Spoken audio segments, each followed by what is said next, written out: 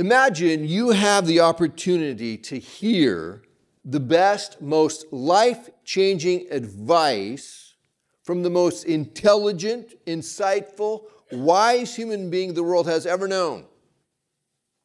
What would it be worth to you? Well, today you and I get that opportunity. Jesus Christ, the most intelligent, insightful, wise human being the world has ever known, will answer one of the most important questions in life for us today in our Bible study. We're picking up in verse 34 of Matthew 22, and just to establish the setting here. Since the entry of Jesus into Jerusalem on that amazing day when he received a king's welcome, with the people chanting, "Hosanna, blessed is he who comes in the name of the king." Since that day, the religious leaders have been plotting how to get rid of Jesus once and for all. The religious leaders hate Jesus and they want to kill him. He threatens everything they have built for themselves. They've been assaulting him with a series of questions designed to trip him up. They're trying to destroy his reputation with the common people or to put him at odds with the Roman government so that the government will see him as a dangerous insurrectionist needing to be put down. Well, each question that they have asked Jesus has been met with a response by Jesus that has revealed their hypocrisy and his incomparable wisdom and insight into the human heart and things of God. They've walked away from each encounter with Jesus frustrated, humiliated, angry, defeated. But in spite of all that, they're coming back for more. Verse 34.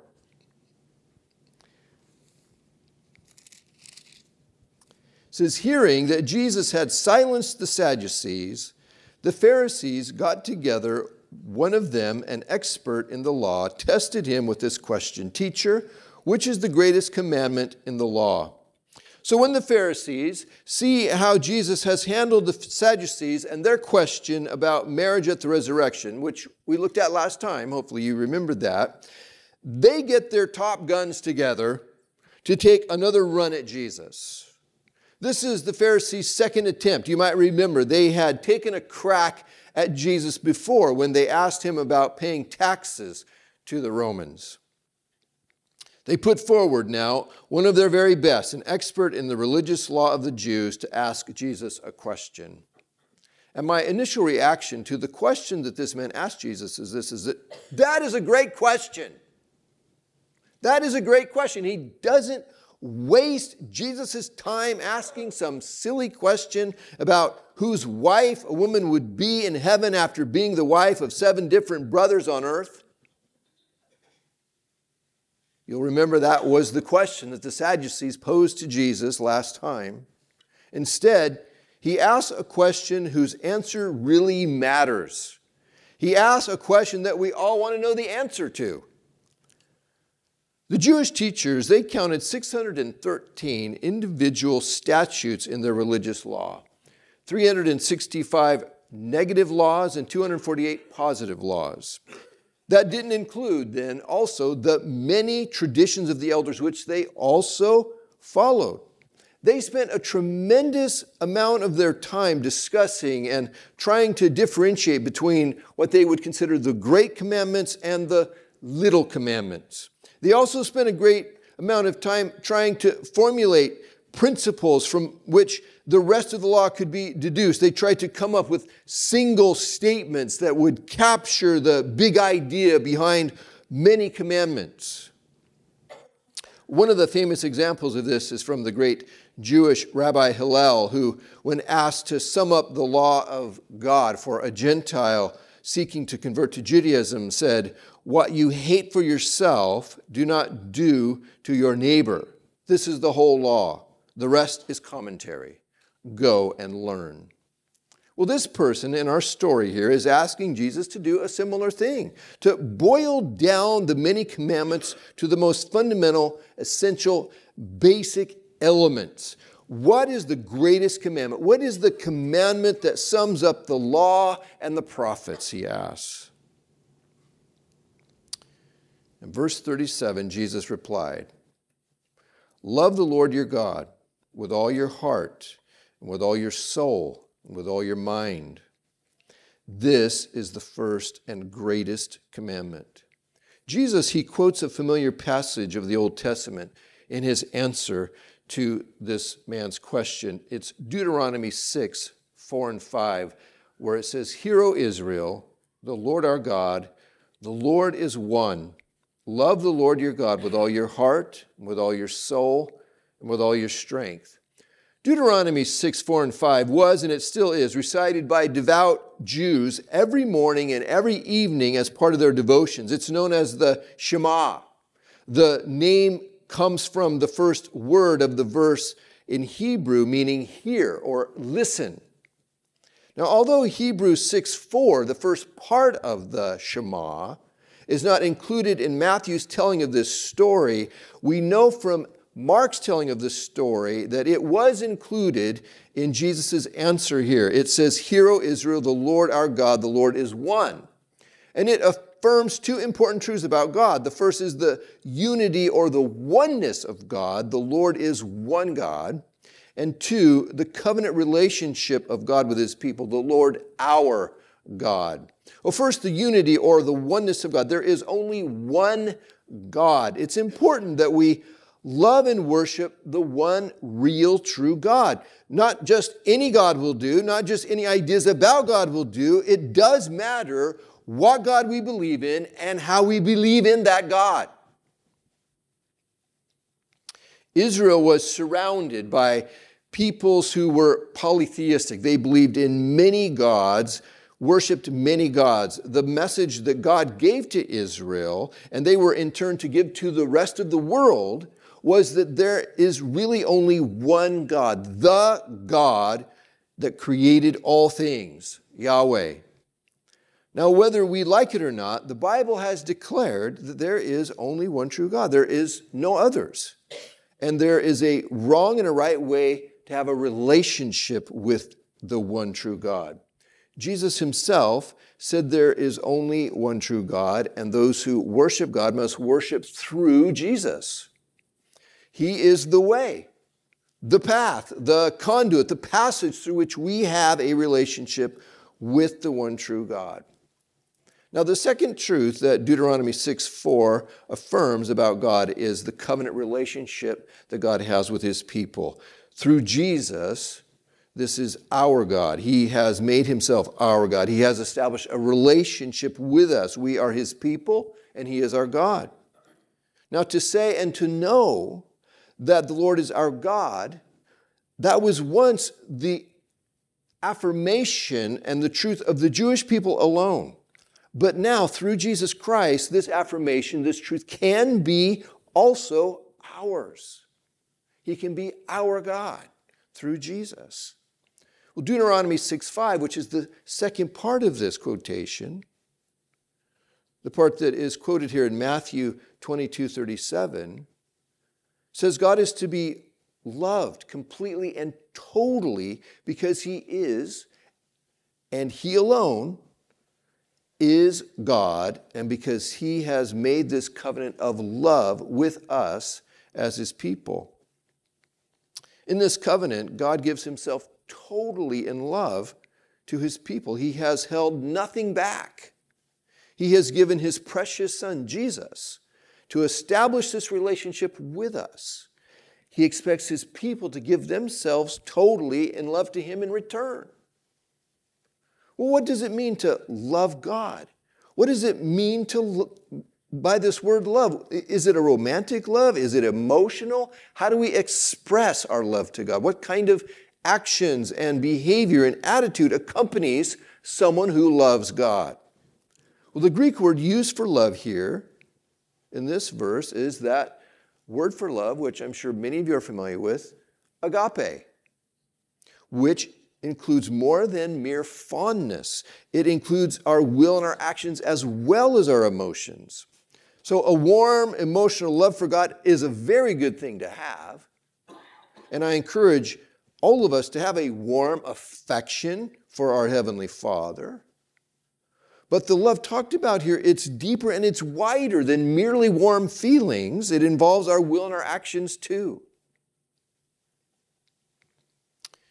Now, if we carefully read Deuteronomy 6:5, Matthew 22:37, Mark 12:30, and other similar passages, which are all quoting this same thing, we notice slight variations in the wording.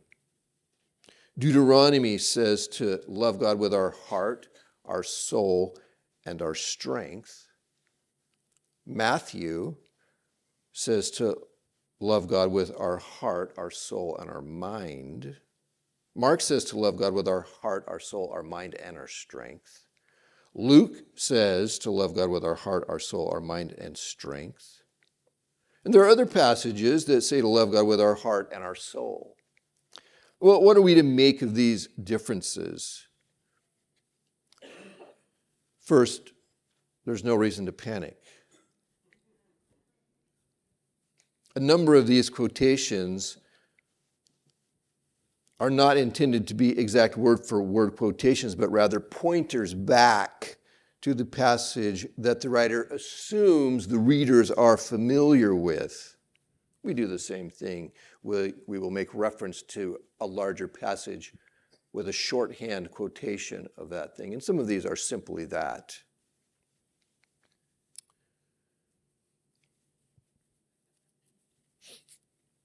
In some instances, the translation of the ideas from Hebrew into English explains the differences.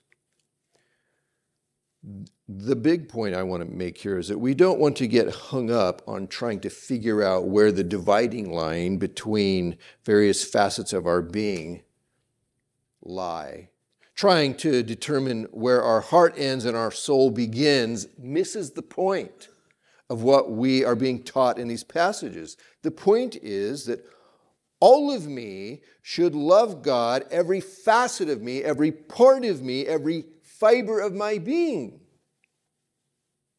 Again, without getting tangled up with trying to determine the dividing lines between various aspects of our being, let's consider for just a quick moment what is meant by our heart, soul, mind, and strength.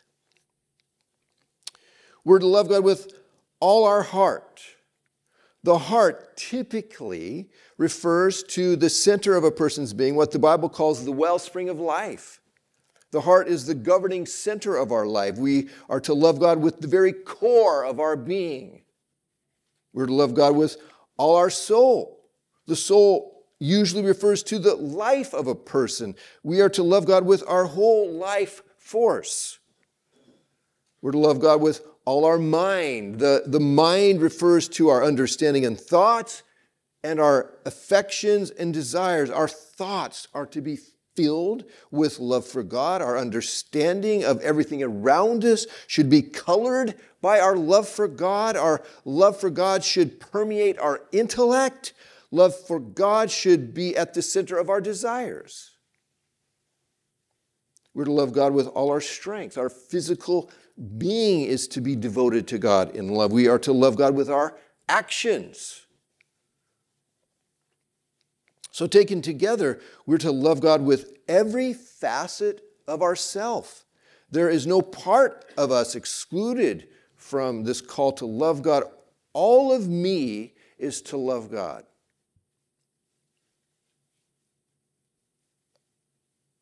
Loving God is the most important commandment, because if we really love God, we will obey Him and do what pleases Him. In fact, obeying God is one of the ways that we express our love for Him. In John 14:15, Jesus said, "If you love me, keep my commandments." In John 14:21, He said, "Whoever has my commands and keeps them is the one who loves me." In John 14:23, He said, "Anyone who loves me will obey my teaching." And then John himself writes in 1 John 5:3, "In fact, this is love for God, to keep His commands."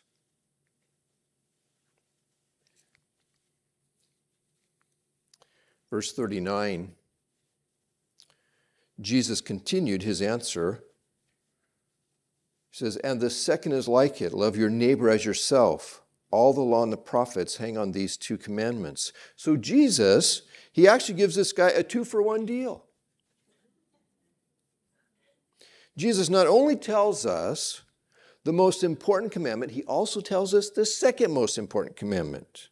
Love your neighbor as yourself. This is a natural outgrowth, an expression of our love for God, actually. This is a quotation from Leviticus 19:18. And these two commandments, to love God and to love our neighbor, belong together. 1 John 4:20, John wrote this. He says, whoever claims to love God, yet hates a brother or sister, is a liar. For whoever does not love their brother and sister whom they have seen cannot love God whom they have not seen. And he has given us this command. Anyone who loves God must also love their brother and sister. They go together.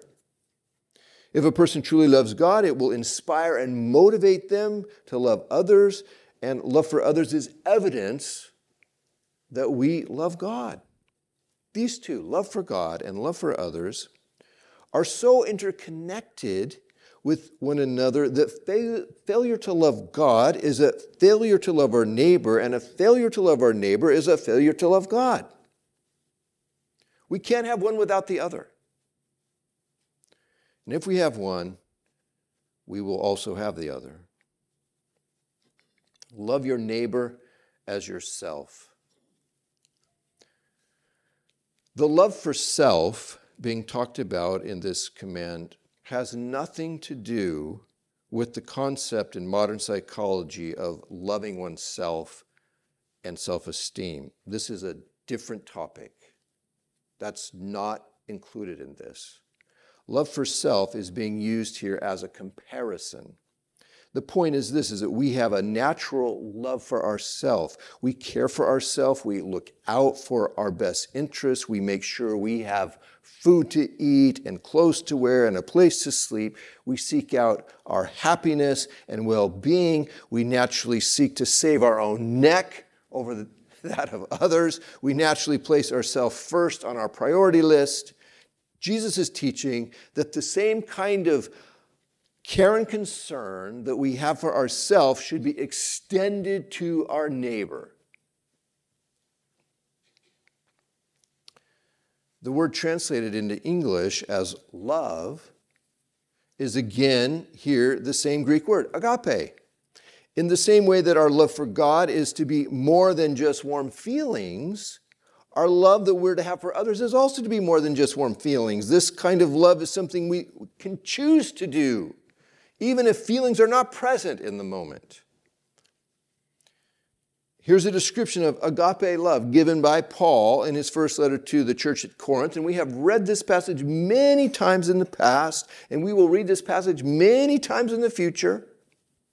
This is one of those passages of Scripture that we need to hear again and again. So it is etched on our minds. 1 Corinthians 13:4. Love, agape love, is patient. Love is kind. It does not envy. It does not boast. It is not proud. It does not dishonor others. It's not self-seeking. It's not easily angered. It keeps no record of wrongs. Love does not delight in evil, but rejoices with the truth. This is the love that we are to have for our neighbor. So the next question that comes up is, well, who is my neighbor? And Jesus answers that question too for us in a similar conversation that he had with an expert in the Jewish religious law in Luke's gospel, in Luke chapter 10, where he tells the parable of the Good Samaritan. And we're not going to look at that parable this morning, but the bottom line of that parable is this. Jesus defines our neighbor as any human being that we come across, especially a person in need. We are not to try to decide if someone is our neighbor. We are simply to be a neighbor to everyone. Paul, he repeats the same teaching by Jesus to love our neighbor as ourselves in his letters. Over in Romans chapter 13, verse 8, He said, let no debt remain outstanding except the continuing debt to love one another. For whoever loves others has fulfilled the law. The commandments, you shall not commit adultery, you shall not murder, you shall not steal, you shall not covet, and whatever other commands there may be are summed up in this one command. Love your neighbor as yourself. Love does no harm to a neighbor, therefore love is the fulfillment of the law. He wrote again in Galatians 5:14, for the entire law is fulfilled in keeping this one command. Love your neighbor as yourself. Well, now it's Jesus' turn to ask the religious leaders a question in verse 41. It says, while the Pharisees were gathered together, Jesus asked them, what do you think about the Messiah? Whose son is he? The son of David, they replied. Now, from their point of view, the question that Jesus asked them is obvious. In fact, the question is so obvious that it borders on silly in their estimation. For them, this question is so obvious, they're wondering why he is even asking it at all. See, they have been sparring with Jesus for the past few days, bringing their toughest questions to him, trying to trip him up, and now it's his turn, and he comes up with the question, whose son is the Messiah? There may have been a few snickers among these religious leaders. They're thinking, is that the best you've got, Jesus? I mean, everybody knows whose son is the Messiah. It's David. According to the prophecies that were commonly talked about, the Messiah would come from the family line of David, Israel's greatest and most celebrated king. There was, as far as the popular view of the day went, concerning who the Messiah was, that's the whole sum total story. But in the next verses, Jesus, he's going to point out that that's only part of the answer. The Messiah, being a descendant of David, is only the tip of the iceberg. The portion of an iceberg that's visible above the surface of the water is a very small portion of the entire mass of the iceberg, right? We all know that from the story of the Titanic. The much larger portion of the iceberg is below the water's surface, hidden from view. And the nature of the Messiah is kind of like an iceberg in that regard. On the surface, he may appear to be just a human being, a descendant of King David, but beneath the surface, we discover that his humanness is only a small portion of his entirety. In verse 43, Jesus said to them, how is it then that David, speaking by the Spirit, calls him, David, calls him Lord? For he says, the Lord said to my Lord, sit at my right hand until I put your enemies under your feet. If then David calls him Lord, how can he be his son? Jesus quotes from Psalm 110, verse 1, to show that the answer given by the religious leaders is incomplete. In this psalm, David calls the Messiah his Lord. Jesus asks him how the Messiah can be at the same time both David's son and David's Lord.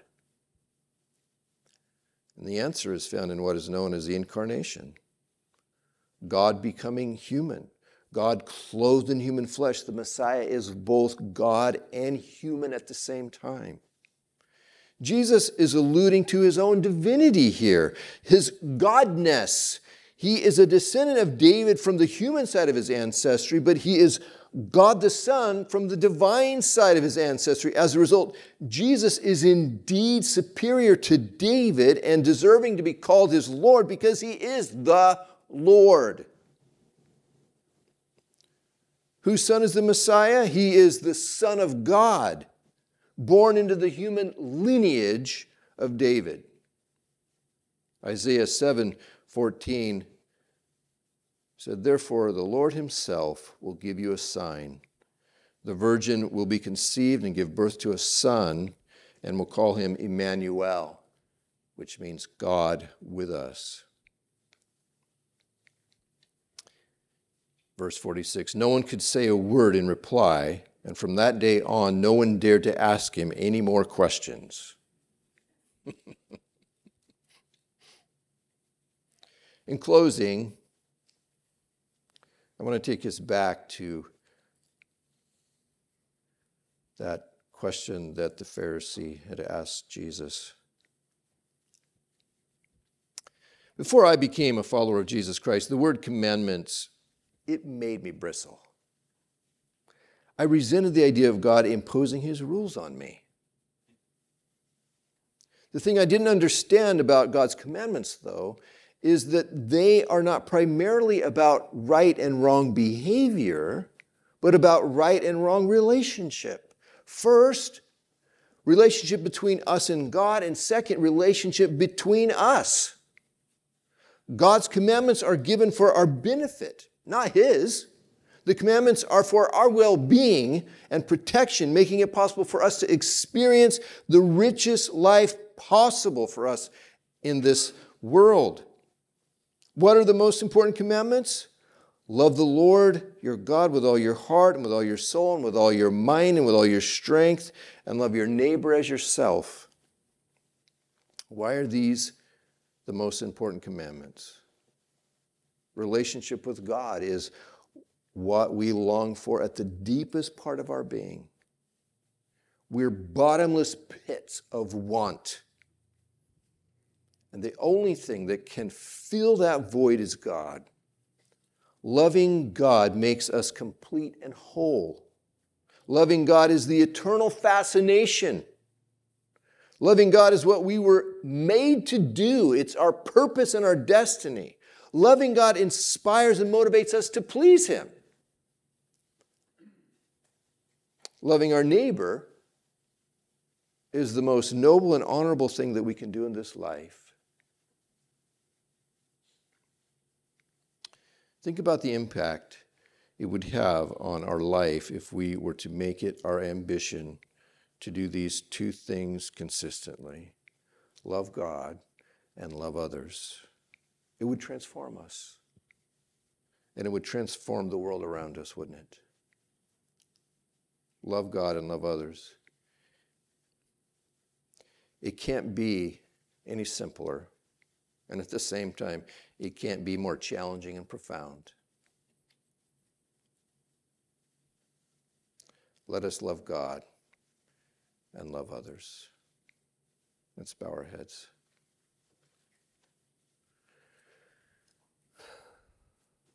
Father, we thank you for your good word that you have preserved for us today. We thank you for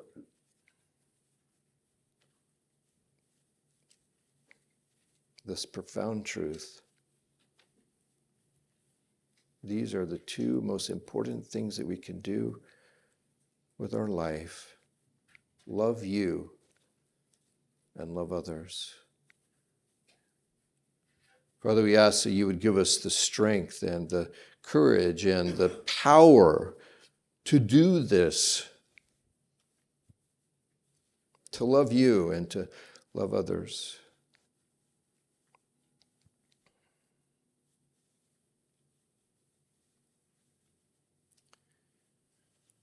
And we thank you, Lord, for your just unbelievable love for us.